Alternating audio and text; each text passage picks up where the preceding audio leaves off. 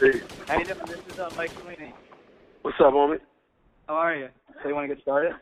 Yeah, we can get started. All right, cool.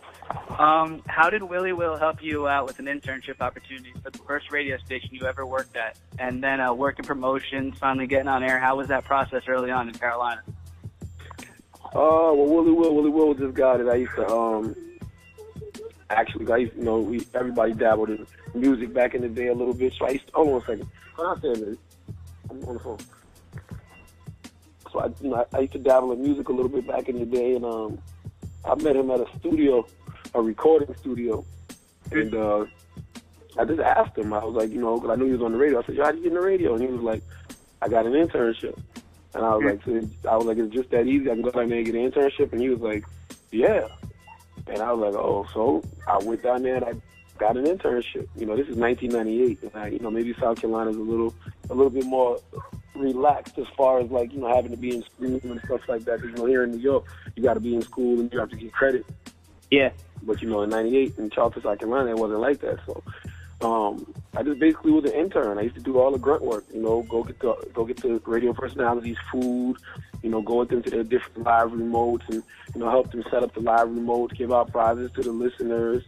And then a lot of times when I would come back from doing the remote, I would just sit in there with Willie Will or sit in there with any radio personality that would allow me to. And I remember having a conversation with a guy named Ron. Well, after a while of interning, they actually hired me in the promotions department. So I basically was still doing the same intern work. I was just getting paid for it. And Ron White, who was the music director at Z93 at the time, he just told me one day in an event, he was like, yo, you ever thought about being on the radio?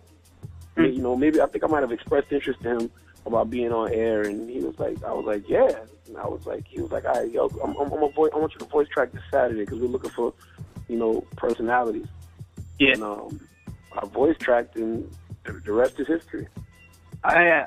So me being from New Jersey and you from Carolina, do you think it was easier for you to get an internship in the lower markets? Not knocking you or anything like that, but it's pretty difficult now to get an internship. Like I had an interview with Sway, but it fell through because this girl told me that the girl who works for Sirius, she said she doesn't know the reason why. They didn't give a reason why, but it could be because I was a liability, and I have a blog website, and I already did previous interviews with people like Angela Ye, Mac Wild, and they thought I was going to take people off their show and try to interview them, but I wouldn't have done that because I'm professional.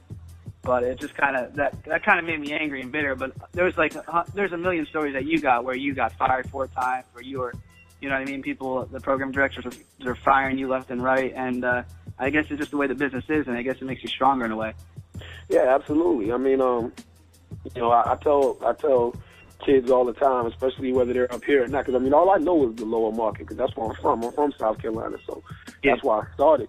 But I tell kids all the time, just because you're in New York or you're in Philadelphia or Chicago, man, you gotta follow your dream. You gotta follow your passion. If you don't have no responsibilities like no kids or you're not married or anything and you're young, you gotta go.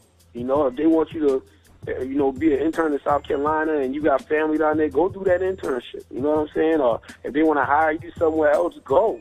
You can always make it back to where you're from, but you got to start somewhere. You know what I'm saying? You got to start somewhere and build that foundation. So I just tell people, man, get in where you fit in. Yeah. You said radio was a gift I never knew I had. When did you know you had that gift, though, exactly? But I guess when I started doing it, I've always been a good communicator, you know what I'm saying? That's just what we do, in our family, not just in my family, but just growing up in Moncks Corner, South Carolina, we would always crack jokes and, we'd always give our opinions about things. And it wasn't even something that I thought I would ever get credit for. I just thought that's the way life was. You know what I'm saying? I just thought you were supposed to give your honest opinions about things. And I remember a program director earlier on in my career told me that I'm too opinionated. Yeah. And I didn't even realize that was a problem. I'm like, there's such thing as being too opinionated. We see something on TV. If we like it, we talk about it. If we don't like it, we talk about it. You know what I mean? Yeah, back then they were firing you or yelling at you because you were too opinionated, but now you're almost praised for it. Isn't that funny? Like when you're hot. It's the funniest thing in the world, man. It's just, what's even funnier is imagine if I would have, actually said to myself, you know what, I need to, start being more like this and stop being me. Yeah. You know, in order for me to keep a job. But I always felt like, man, God knows what He's doing. You know, God got a plan for me. You know, I'm not doing anything wrong. I'm not doing anything in malice. I'm not, you know, getting on the radio and, you know, like trying to destroy people. You know what I mean? I'm just giving my objective opinion. Yeah. You know, my objective, unbiased opinion. And, you know, I mean, it's gotten me to this point. So why? So okay. So some dreams are attainable, some are not. Why didn't it work out for Dizzy Van Winkle and his rap career? Because that wasn't my dream. You know, I tell a lot of rappers all the time, man, like, you be thinking it's your dream, but it's not your dream. It's just what you saw working for somebody else. And I think especially in the African-American community, man, you know, we all chase two types of dreams. We all chase the entertainment dream, and we all want to be in athletics. So it's like, hold on. So it's like, you know, when it comes to entertainment and athletics, those are the two things that we all want to do, because that's what we see people that look like us being prospering at. So it's like we all go try to chase those dreams. We want to go play football. We want to play basketball. We want to do music. But those are not our dreams. Everybody's not meant to do that. You know what I'm saying? That's not your dream. What is your dream? What is it that you're here to do? I wasn't here to rap. You know, I remember getting a tattoo. I got a tattoo on my arm right now of Wolverine from the X-Men holding a microphone in his hand. And little did I know, I was thinking that signified, you know, me getting that symbolized me, you know, wanting to be a rapper. But the microphone was the radio microphone. You know what I mean?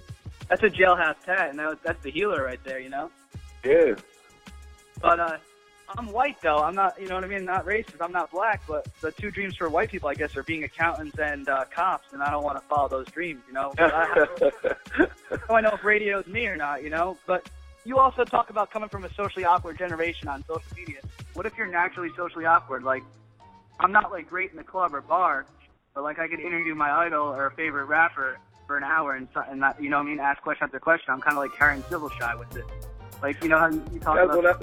Well, that's cool, because you're a fan. I'm a fan, too. You know what I'm saying? And I think, to me, fans make the best interviewers. You know what I mean? Like, because we're asking the questions from a fan perspective. When you're a true fan and you follow the artist and you study your artist and you know an artist's music, you know an artist's background, you know the questions, the right questions to ask, because you're asking questions from a fan perspective. And not only that, the reason you said that you're able to talk to or your favorite artist for an hour, it's not that you're able to talk to them for an hour. It's you're able to listen to them for an hour. It's a difference. See, a lot of interviewers don't listen. See, I'm a listener.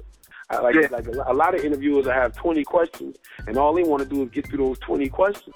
But the truth of the matter is, if you ask me a question, if I ask an artist a question, and the artist answers me, if I'm listening, I'm probably going to get something else out of his answer that I want to ask him. And that's what a conversation is all about. So it's always good to be a fan. You don't never want to lose that, you know, fan perspective. The best interviewers to me are fans. Yeah, and also it's crazy because I think I have like that motivation because I was like Eminem in the back of the classroom, not talking to any girls, not doing anything. It took me 5 years to graduate. I wasn't even paying attention, and I was like awkward as shit. But at the same time, if I go out somewhere, I'm the guy having that hour-long conversation or listening to someone that I want to know information about. And it's weird because you always say like social media, social awkward generation is definitely true. Like I'm just awkward before that, even before the social media and whatnot. But like I know I am, and I keep my. But that's cool, though. I mean, like I always tell people, man, if you live your truth, nobody can use your truth against you. So it's like the key to life is, man, when you know your faults, you can correct them. And I'm not even saying being socially awkward is a fault. It's just something that you have to work through. You know what I mean? Like that's just the way it is. I'm talking about these kids that all they know is the internet. You know what I'm saying? These kids that, you know, all they do is sit around and tweet and Facebook and Instagram all day, but in public, you won't even know they're there. Yeah, when I'm on air, I always think about that last freestyle scene in 8 Mile where Eminem just disses himself before anyone else gets the chance to. I think that's a great example of living your truth. Yeah, live your truth so nobody can use your truth against you. Yeah. So giving your life to the public and speaking your mind, it's a great thing, but at the same time, there is a limit and lines you can cross. Like, look at Eminem and Howard Stern. Both of them have regrets about giving too much of their life to the public. Why you think they have regrets? I don't know, but Eminem did drugs and Howard Stern does a therapy 3 days a week, and obviously they said in interviews before their biggest regrets was giving too much of the life to the public. I was asking you that. You don't really give a lot of life to the public. Like, you keep family out of it and whatnot, but you share some funny stories or talk about industry tricks and whatnot. Yeah, I mean, I get it. You know what I'm saying? Like, 'cause a lot of times, man, the people that are around you don't ask to be involved in this lifestyle. You know what I'm saying? So it's like, yo, when you start, like, hold on one second. When you're an Eminem or a Howard Stern, and you know you're involving people, you know, via your truth. When you're involving other people, those people can get upset. I mean, that's the thing that I've ran into. Like, people in my personal life, like, yo, why would you put that out there? You know, that's me. That's not you. You know what I'm saying? Like, or they'll say that's you. That's not me. Like, you're the one that's always, you know, talking about yourself and stuff. I don't want to be involved with that. So that's those are the things that I've ran into. Yeah. They both got divorced and they both had like problems, you know. Yeah, but I mean, you got to talk about that kind of stuff. Like, yo, it's impossible. It's impossible to be a conveyor, an orator, you know, a person that actually writes music or goes on the radio every day. If you're a really honest person, it's impossible to not talk about that kind of stuff. Like, how are you going to, the listeners will hear in your voice that something is wrong. And in the back of your mind, I know as far as, for me, the type of personality I am, I couldn't be able to do nothing else if I didn't talk about that. Yeah. You know what I'm saying? Like, I couldn't get on the radio and talk about what everybody else is going through if I know I got that going on in my life. You know what I mean? Yeah. It's just like that day. It's just like that day when I was walking into the radio station and those guys tried to jump me. Like, I had to go on the air and immediately talk about that because it was weighing heavy on my mind. You know what I'm saying? So I had to bring the listeners into what I was feeling. Yeah. Yeah. But a lot of times, like, I feel like I'm holding back because I'm on a college radio station and I'm new to this. I don't want to give out my whole life to the public, but sometimes my best work is when I'm just have no filter and I'm talking how it is, and my co-host is dying laughing or disagreeing. I mean, but what are you waiting on? I mean, if you know you're saying you don't want to give your life to the public, like, you don't wait till you get on radio on Power 105 to do that. You know what I'm saying? That starts where you at now. Like, I didn't just start being Charlamagne. I am Charlamagne. That's who I am. You know what I mean? That's my natural personality. So it's like, when you hear me tell these stories now and they sound so natural and so fluid, it's because I've told these stories a million times in a million different settings. And the radio is no different. It's just another setting that I'm telling my story. That's who I am too, but sometimes, I don't know, people, it's hard. Like, some girls don't want to hear it. I know it's who gives a shit what people think, but sometimes it's like, I don't know, you kind of have, like, not an image to uphold, but just try to. Nah, man, your image is you. That's the problem. There is no image. You are your image. You are you. There is no image. When you look in the mirror, you see your image back. So you are your image. You know what I'm saying? So, yeah, back to your original point. Who gives a shit? You know what I'm saying? Live your truth, man. Always live your truth. Always live your honest truth. Let's get back. I got some good questions. How do you take the negatives and turn them into positives so well? You went from selling crack, from being in jail, being fired 4 times, 4 different stations, to being on one of the highest rated morning shows and top radio personalities in radio and in hip-hop. What's the question? How do you take the negatives and turn them into positives so well? Oh, I mean, listen, man, I have a philosophy. It's just my personal philosophy. Like, there's no such thing as a good or bad experience. Mm-hmm. You know, it's just all part of the process, and you have to trust the process. You know, I'm the type person, if I'm doing something negative, I know I'm going to get something negative in return. That's just the way life works. That's karma. There's no way around it. You get back what you put out. So when I was doing all of those negative things in the streets, I knew that it was going to be negative consequences. My father used to tell me all the time. My father used to say, yo, if you don't stop what you're doing, you're going to end up in jail or dead or broke under the tree somewhere. And that's the truth to the matter.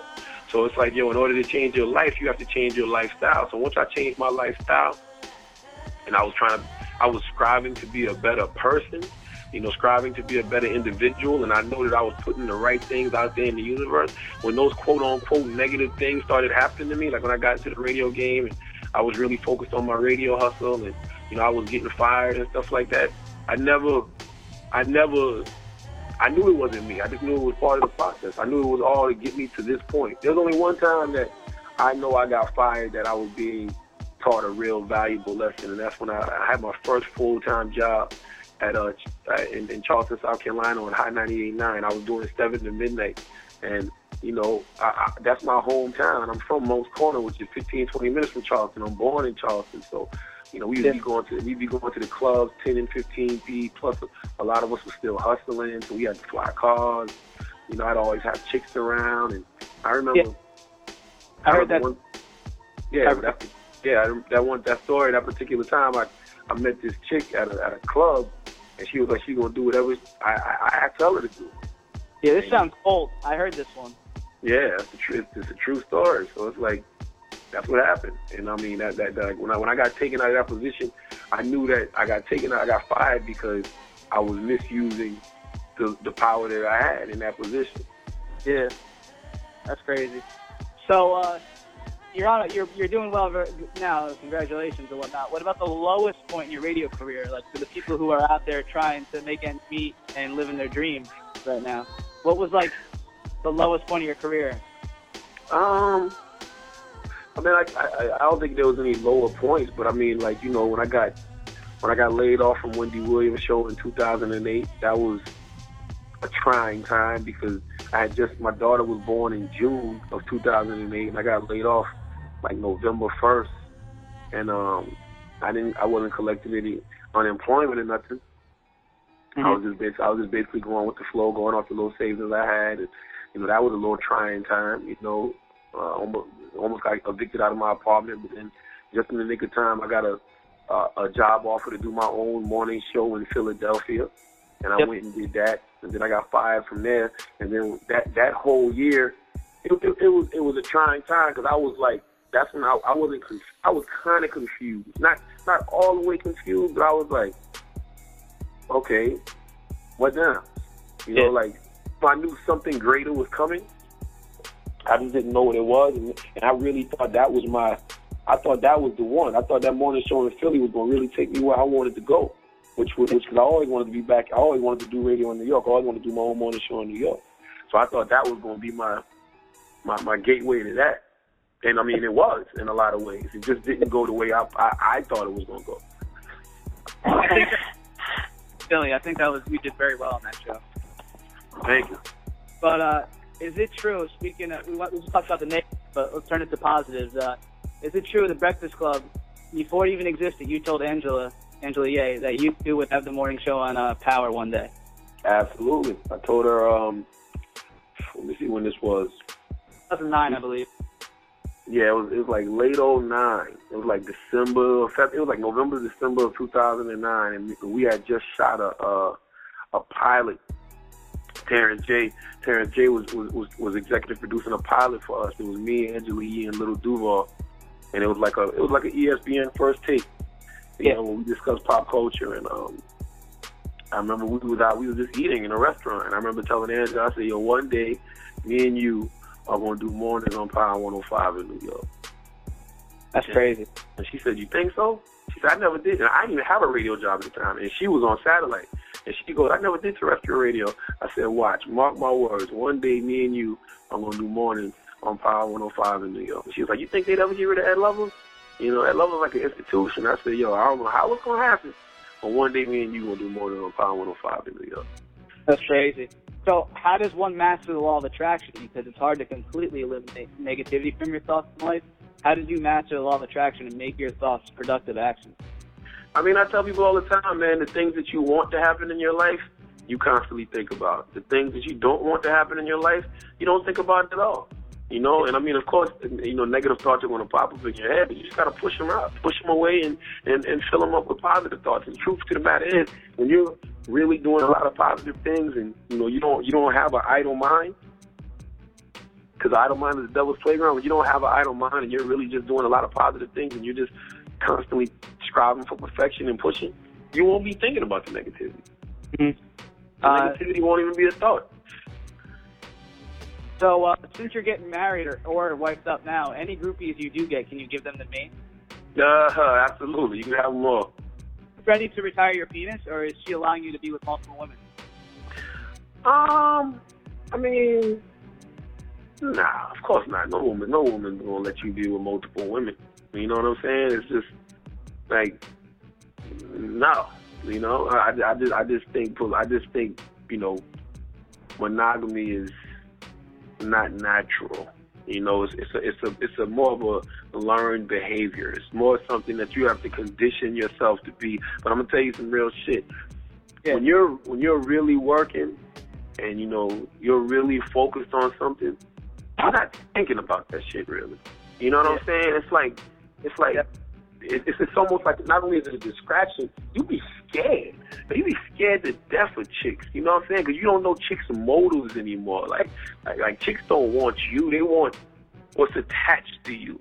You know what I mean? They want who they think you are. You know what I mean? So it's like, you know, you don't want to risk getting one of these chicks pregnant or risk one of these chicks calling her rape or anything. Because girls are just crazy nowadays. You know what I mean? So it's like you kind of avoid all of that anyway. It's actually funny you said that. Like, I'm not shit. Like, I'm not anybody, but I interviewed Angela a couple weeks ago, and I put it on Instagram. And some girl, I hung out with her, and she was, like, trying to give me the pussy because of it. Wow. Isn't that crazy? Imagine what we go through. I know. We could do some work. You ran these streets pretty well, though. I mean, what if Tahiri and Rihanna want to have a threesome? Would your wife allow that? I mean, I would have to take that out. I would have to do that and just be like, look, I couldn't turn such a great opportunity down. Yeah, that's a good opportunity. I'm not married yet, though. Let's be clear. I'm not married yet. Yeah, it's coming. Yeah, it's coming. Got it, though, soon, you know? You had a good run. Had a great run. But what was one of the best times you had with a celebrity or artist? Was it with Rihanna smoking weed in Los Angeles? That was a great time, man. You know, it's funny because I don't really hang out with a lot of celebrities and whatnot, but the celebrities I do end up kicking it with, it's funny how energies attract. Like, we're usually really cool. Like Tyrese is a really good friend of mine, you know, and you know, that happened real organically. Me and him ran into each other in a club in Arizona, of all places. And I didn't even know he goes out there to record. Like, he has this big mansion, and he has all these people in there writing and producing. And, you know, we kicked it heavy one night, and that's my guy. And that was a really good night. The night with Rihanna was a great night because that happened so randomly and out the blue. And you know, put it like, Rihanna is just as cool as she seems to be. Yeah, that's not an image with her. That's really her, and I respect her being so authentic. That's about it, really. I don't really do the celebrity 1-2 thing like that, man. You know what I'm saying? Like, that ain't really my steez. I'm not, you know, Wendy Williams told me a long time ago, she said, you're either of the people or of the industry. And a lot of times when you start getting all chummy with these celebrities and being their friend, you know, when stuff happens involving them, you're not giving your real opinions. You know what I mean? Yeah. You know, a lot of people get caught up in that. They get caught up in not giving their real opinions, and I never want that to be me. So I kind of like keep my distance from this. I was going to cut you off and say that, but I don't want to be extremely creepy. I researched your shit a lot, you know? I already did a project on you in college last year. I don't know if you remember. I think I remember you sent me the paper, right? I'm the annoying white guy who would email you randomly. Nah, it's all good.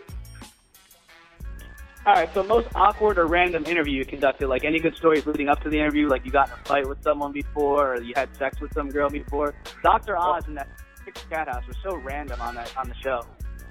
Yeah, that was random. He was in the building actually, so we had to run him down and chase him down to come get him. But I don't think it's awkward. I think it's more awkward for the celebrities than it is us. Yeah. Because they don't know what we're going to ask. But yeah, I hate when they say that. Like, I didn't know what you was going to ask me. Of course you do. You read the blogs. You know what I'm saying? You know what's out there about you.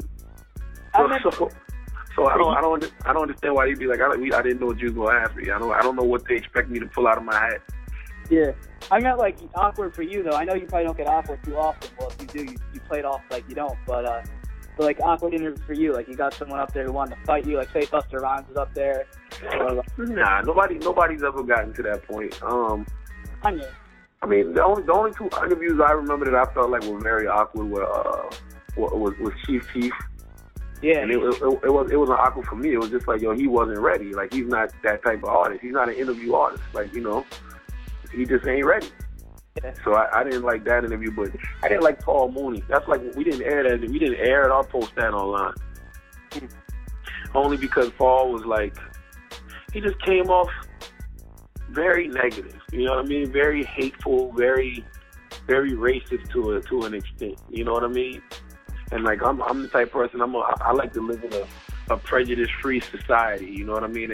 That's what I strive for. I like being around people who don't judge people, you know, based on their race or their religion or their gender or their sexuality or their class. They just judge them based on the content of their character. So I didn't really like Paul Mooney's character. I liked Mark Ecko interview. I think I learned a lot from that one. I bought the book because of it.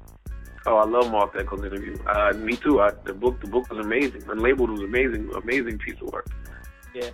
What had you most starstruck or shook? You probably don't get starstruck or shook, but Jay-Z or Prince, those are two legends, and you interviewed both of them. Yeah, I mean, see, that with the legends, you know what I'm saying? It's like, at the end of the day, he's still a man, like I'm a man. But you know, these guys, man, a lot of these guys don't even realize they provided the soundtrack to our lives. Yeah. You know what I'm saying? Like, when I meet Jay-Z, it's an honor. When I meet a Fat Joe, when I meet a Ja Rule and a Herb, like, it's an honor to me. Like, I don't care about, you know, where they're at now with their careers. You know what I'm saying? Goody Mob, Master P. I don't care about, you know, what people say, oh, those guys aren't relevant now. No, these guys provided the soundtrack to my life, dog.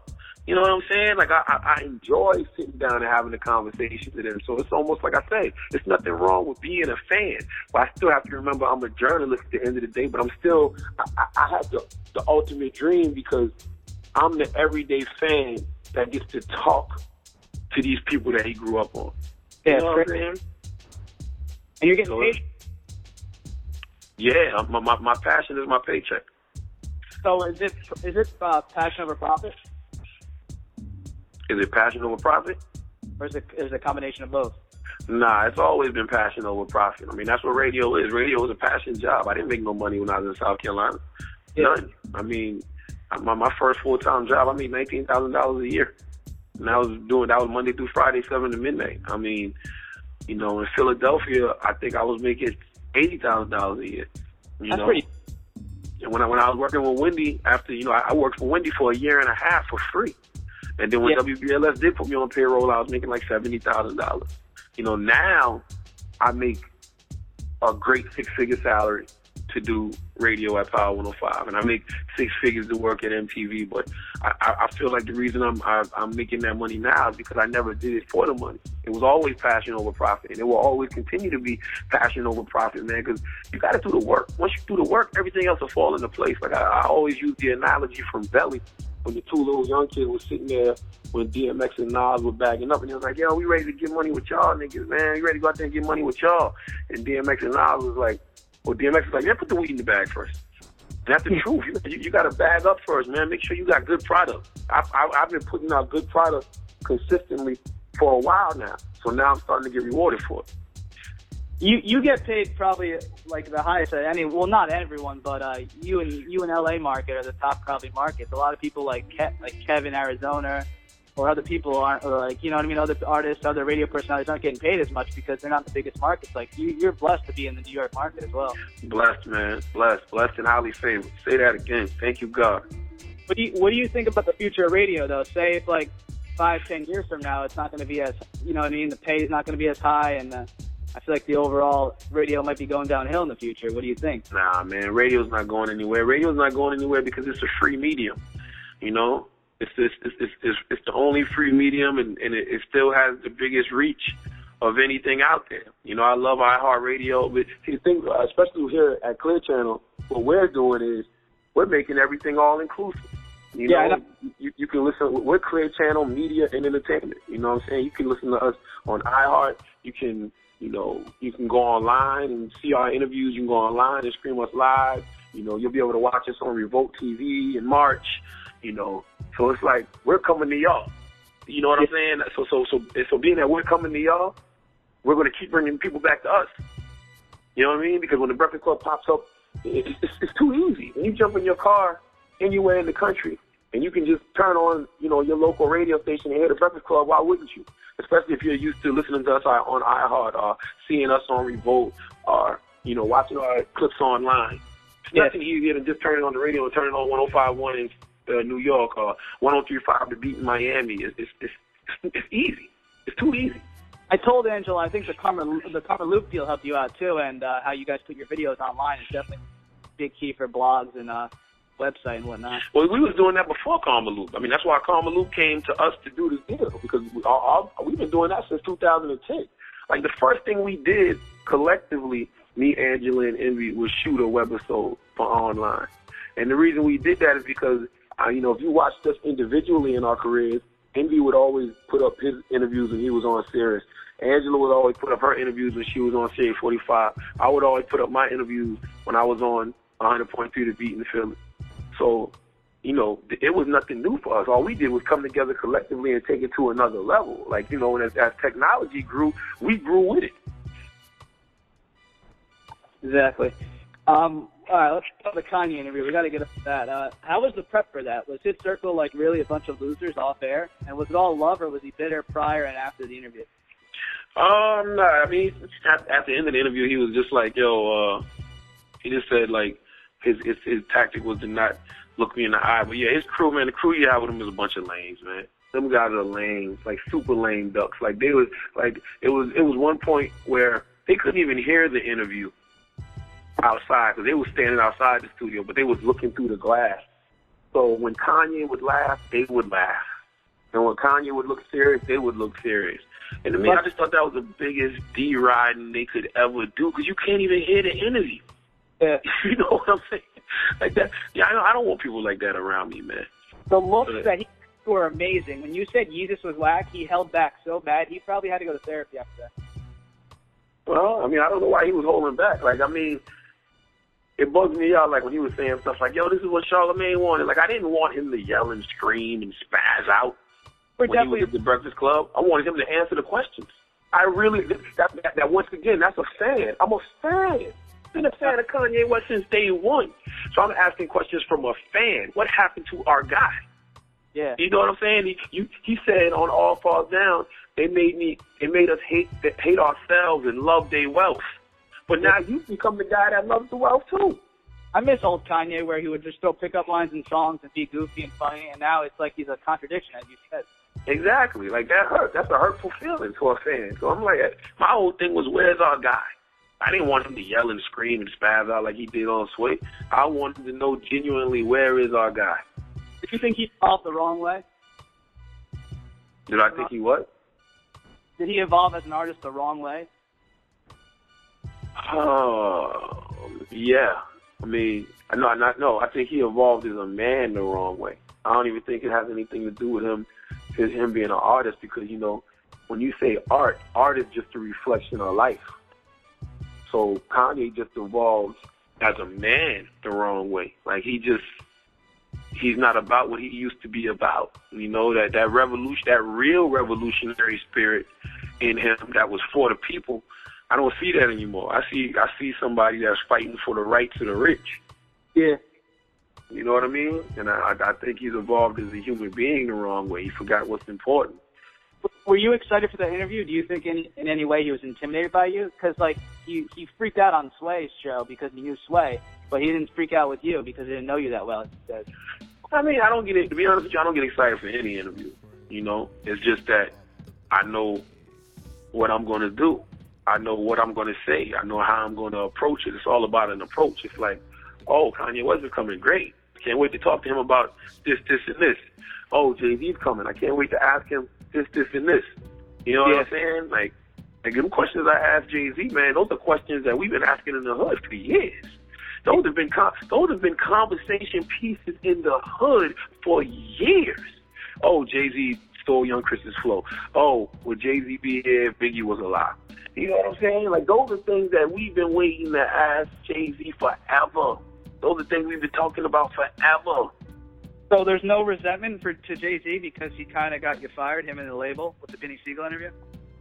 Nah, man. I mean, I don't know if that's truly the case, but I don't have any resentment for that. Why? Like I said, you got to trust the process. It's all part of the process. It makes my story greater. Yeah. It's like when Diddy allegedly got Wendy fired. Yeah. You know what I mean? From Hot 97 back in the day. Like, yeah, add that to my story. Why not? Because, you know, you're only as good as your last performance, man. And, you know, that Beanie Siegel interview was a very impactful interview. I'm surprised Envy, he went light skinned. He came at Jay right in the beginning of the interview with a little, not really anything great, but it was funny what he said. Don't get Charlamagne fired this time. That was funny. Yeah, I thought it was good. But he didn't really say much about it, Hov. He was there to promote his album, and it kind of like, you know what I mean? It kind of flew over his head. Jay-Z's one of those people, man, what's understood don't need to be said. Yeah. You know what I mean? He ain't going to talk about the body he dumped in the river. Yeah. How was the body? So Kanye and Gucci, they make me feel normal in comparison. Who do you think is worse mentally off? Gucci had you shook, don't lie. Nah, listen, man, at the end of the day, it's a lot of theater of the mind that goes in the radio. So when you see us moving a certain way, trust me, that we choreographed that. You know what I mean? I thought, to me, that was the best way to approach the interview. Let's approach the interview. You got the boogeyman of hip hop in here, Gucci Man. So let's approach it like that. Let's give the people that. Let's have the people listening at home. Let them be on edge, listening to this. You know what I mean? Like, oh my God, maybe he'll snap. We don't know if he'll snap. Whatever. You know, to me, that was great radio. Yeah, it was. So in a way, you're yourself on air, but it's like a souped up version, and you're there to excite the artists and amplify them up, and like. You know what I mean? Well, I'm myself all the time, but you also have to know that we're entertaining. We're entertainers too. You know what I'm saying? So it's like a situation like that. In certain situations, like a situation like Gucci, of course. Let's make this as entertaining as possible. This is Gucci Man. Gucci Man is a character. You know what I'm saying? So let's play into his character. Yeah. And what do you think about the Kanye and Drake bro, man? The people still waiting on the Drake Breakfast Club interview. That would be great. It'll never happen. You saw? Yeah, I just don't think he'd want to come in there and put it like this, man. And I'm not mad at him for this. If you know somebody doesn't dig what you do, I think Drake is super talented as a rapper. When he raps, ain't nobody better. I don't like when he does all the singing shit, but that's just my personal opinion. But if you know somebody feels like that, and you know somebody's gonna, you know, come at you for certain things, I'm not mad at him for avoiding that. I'm not mad at him at all. What do you think the top hip-hop albums of 2013 are, your list? Yeezus, Nothing Was the Same. I'm playing with you on the first. Nah, my top five, well, I got a little bit more than the top five, but my favorite joints this year was Killer Mike and LP, Run the Jewels, Pusha T, My Name Is My Name, Wale The Gifted, J. Cole, Born Sinner, Mac Miller, Watching Movies with the Sound Off, and Juicy J, Stay Trippy, and Troy Ave, New York City, the album. Those are my personal favorite hip-hop albums this year. What about Gambino? You don't really like that kind of rap? I haven't heard it, man. You know what's funny, man? My homegirl, Melanie Iglesias, she loves him. Like, she listens to him all the time. Like, when we're taping Guy Code and Girl Code and stuff, she's always playing his stuff. But I just ain't really sat down and, like, got into it. Yeah. Let's talk about Guy Code and your show coming up January 15th. Get a little bit about that. Well, you know, Charlamagne and Friends, you know what I mean? It's all my politically incorrect views and potentially dangerous rhetoric. And, you know, if you saw the sneak peek that MTV had on for a week back in August, it was great. And, you know, I'm blessed, man, blessed and highly favored and privileged to have a chance to come back for a full season. And, I mean, it's just more communication. Like, I like to communicate with the people. I'm a communicator, you know? So it's like, radio, I love getting on the radio every day and communicating. TV, I'm a love getting on television and communicating my views. Like, it's different from Guy Code, because Guy Code, Girl Code, we're really giving people tips on how to be men, you know, and women. But Charlamagne and Friends is me. You know what I'm saying? This is me, my views, how I feel about certain things, and you know. Yeah, what are you doing tonight for in New York City? Are you doing something with MTV? Yeah, I'm hosting the ball dropping live from MTV starting at 10 p.m. tonight. So I'll be on MTV Live starting at 10 p.m. Me and Carly Aquilino. Yeah, Melly and Iglesias and Lisa Ramos, man, they got women crush Wednesday all over them. Yeah, man. But you know what, man? If you actually knew them, you'd love them even more, man. Two of the coolest chicks I ever met in my life. So you'd safe to say you're in the friend zone with them. Oh yeah, without question. They're my dogs. They're like my little sisters right there. Do you mind being in the friend zone with girls? Because I'm the general of the friend zone. You're the general of the hood. I'm the general of the friend zone. Nah, there's nothing wrong with that. You know what I'm saying? I think that, you can learn a lot from females, man. You know what I mean? And when you need to call somebody and get good advice on, how to take care of your significant other or a woman that you're dealing with, they're the best people to call. So, is there any way of finding out if a girl has an STD before even hooking up with her? Yeah, you got to do the earwax test. You dig in your ear, put a little earwax on your finger, stick it up her vagina, and if she jumps, she got something. Oh, my God. How do you close on a girl? Shit, you close on a girl when you put your dick in her. No, how do you... You're at a bar talking to her or whatnot. How do you close? Oh, no. Listen, man, one thing people got to realize, there's no such thing as closing on a girl. When a girl gives you something, she already knows in her mind that she wanted to give you something.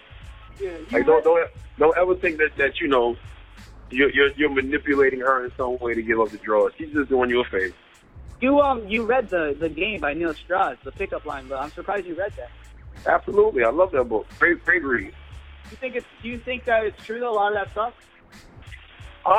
Yeah, absolutely. Especially when you're dealing with like a pretty girl and, you throw a lot of nags her way and you don't talk to her like every other guy talks to her, or you just treat her dead regular because she's not used to being treated like that. I definitely think ego kicks in with her and she's like, well, why this dude ain't paying me no attention? Who the hell do you think he is? Yeah.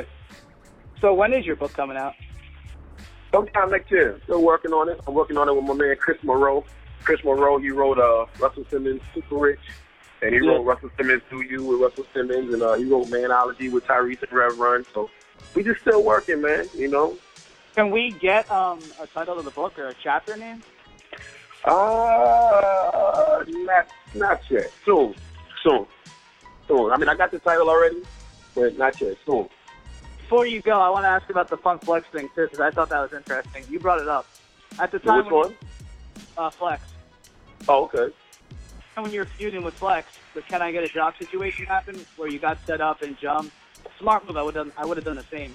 You said you felt like you said you felt like it was bound to happen at some point. Why did you think this? Overall karma or Funk? Yeah, I mean, listen. I mean, it's like whatever you're saying, what you want to say, you got to expect that you're not going to get the results back that you want. And I mean, it's just like, eventually somebody was going to try me. You know what I'm saying? Like that's just the moral of the story. That's just the way the game works. So it's like, it was good for me because it made me realize, like, all right, I got to move differently.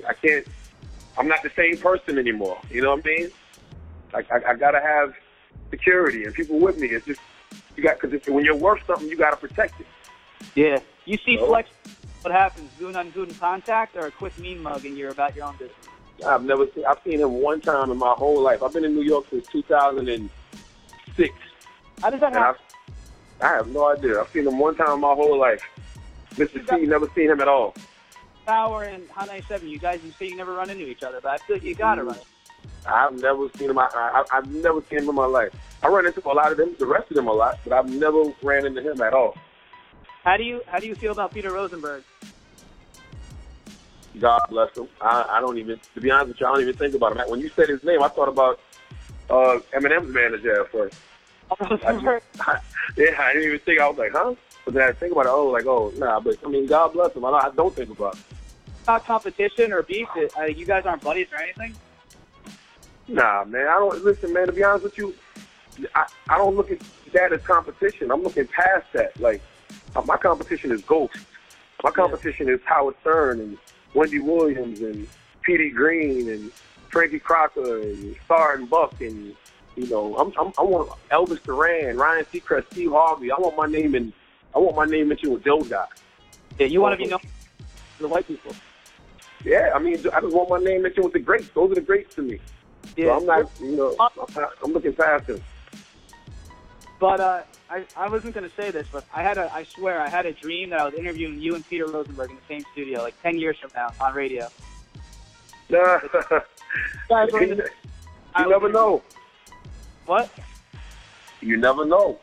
That's funny though. Not like you were on the show, like you were the guest. You know, you were like some critically acclaimed radio personality, and so was he. And I was interviewing you guys. It was a weird dream. Dope. But you probably have to go. But I got Wendy Williams questions too. Yeah, matter of fact, call me tomorrow at noon and we'll finish up. Because I got to get ready to get up out of here to go to Town Square. But call me tomorrow at noon. We'll finish up. Cool, thank you. And call me again tomorrow at noon. I'll call you at noon. All right.